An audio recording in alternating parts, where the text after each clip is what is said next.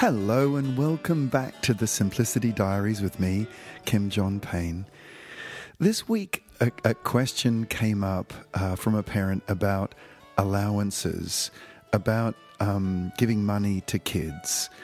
And we kind of worked through it, but we worked through it with the frame of the three developmental stages of childhood, because clearly a child's understanding of money is going to change, as they develop, as they become more socially and emotionally and frankly neurologically mature. Their understanding of money is going to shift. At first, when they're very little, the scaffolding that we need to put in place with children and money is quite substantial. As they get into their tween years, their middle childhood years, 9, 10, 11, 12, the scaffolding can become a little bit less. And then as they enter their teen years, we can really start to remove the scaffolding in hope that they can handle their money in a way that is making good choices. So the first thing that I want to clarify about allowances is that some families just prefer not to do it. Really, it's not a part of what they do. And that is completely fine, to be respected. And to be honest, we didn't really have allowances in our family. However, there are other families that feel allowances are good things because they teach children how to manage money. Okay, so if you're in that camp, so to speak, of allowing allowances, here's some advice. Firstly, coming back to this developmental stages, when a child is little, they are in what I have called in my book The Soul of Discipline. They're in the governor phase, where the governor is a kind of a benevolent sovereign, not a malevolent dictator, but in terms of allowances for a little one, a 3, 4, 5, 6-year-old, the money that they have and the way that it is spent is 100% the decision, I believe, that it needs to be the decision of a parent. A child can request things, but the decision is made by the parent. In this next phase of life, around about sort of 8, 9, and then through to 10, 11, 12, even 13, I call this the gardener stage.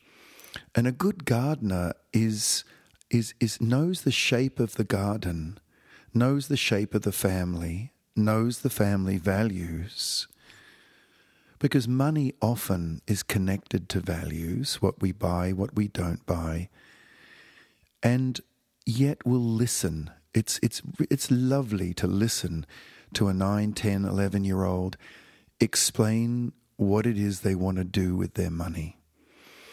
And so that's a conversation around, well, tell me your plans. Tell me what you want to do with it.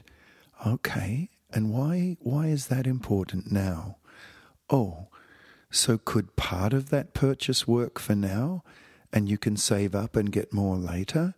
How does that work for you?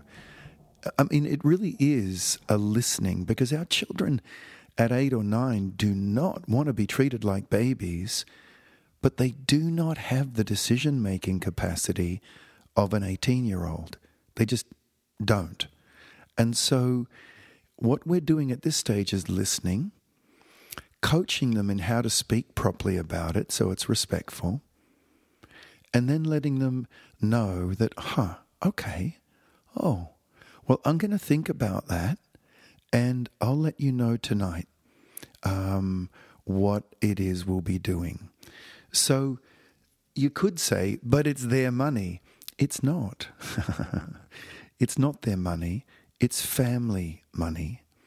And as the guider of the family, of the holder of the family values, a parent still needs to make that decision. But look, a little tip here. When we do make that decision, let them know that them explaining what it was they wanted to do and why really influenced your decision about the purchase. And it could be 100% agreement, or it could be 100% disagreement, or anything in between, that a little bit of that is good, but not all of it. But that's the gardener stage. Now, when our kids are older still, now they're 14, 15, 17, 18 years old. In the Soul of Discipline book, I call this the guide phase, where kids this age can be spectacularly disinterested in our opinions, at least outwardly. I think inwardly they probably absorb them a little.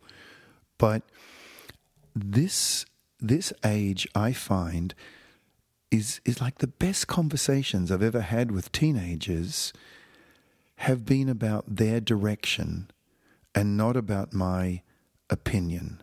Furthermore, it's about their direction or their emerging direction, and whether that purchase that they're proposing is helping them go in that direction, or whether it'll be a real distraction to their direction. For example, they might want to get a new console or a new video game, and they're already struggling with their schoolwork, and they're already worried about the addictive nature of gaming, and rightly so, I might add. So the purchase of a brand new console with the sort of really hyped video game of the day, they may really want to do that, and it's expensive. It's hundreds of dollars. And the conversation is around, is that a distraction to you, like to a 16-year-old perhaps, really starting to aim towards wanting to get into a certain college course or whatever it is? Because that's going to need some time. You're an 11th grader now, a junior, and there's SAT stuff to do. There's all kinds of applications to make. Do you think that purchase of a brand new console and a bunch of new video games to go with it, isn't that a distraction to your direction? Governor, gardener, guide. The three boundaries and the three differentiations. The governor for the little child, I will decide what our money is spent on. The gardener, I will decide, but only after really tuning in and listening to you, if you're being respectful. And then the guide, is that a distraction or a direction? Now, lastly, I really do want to emphasize that I believe allowances should not be connected to work. They should not fall into the behavior modification heffalump pit, where if you do this, I will give you this money. If your jobs are done, then you get it. If your jobs are not done, you don't, or I take it away. An allowance is about the connection between us. It's about our relationship. It's about our values. It's about our family. And I really do believe it needs to be disconnected from reward and punishment at this age. Later on, those two things might become connected in life. But with children, it's noticeably different. I'm going to suggest that it's separated, and that from if you do this, you get this. If you don't get that. Because then a child's not going to they don't do what is right for the family. they do what is advantageous for them getting money. And if you follow that road too far, you turn your kids into expert negotiators. And again, they don't do what is right; they do what is advantageous, and they'll come back and they will bug you and bug you and bug you to try and break you down.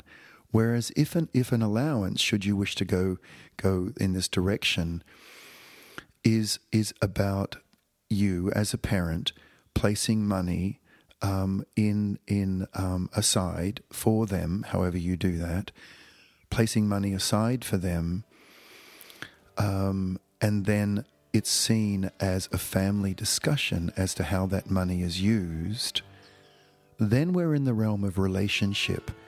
It's relational and not transactional. So, I hope that's helpful. There are a lot of other layers to this, aren't there? But I wanted to explore those.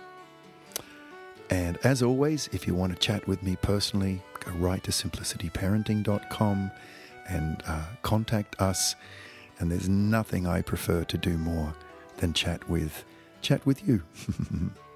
Okay, that's it for this week. Bye-bye for now.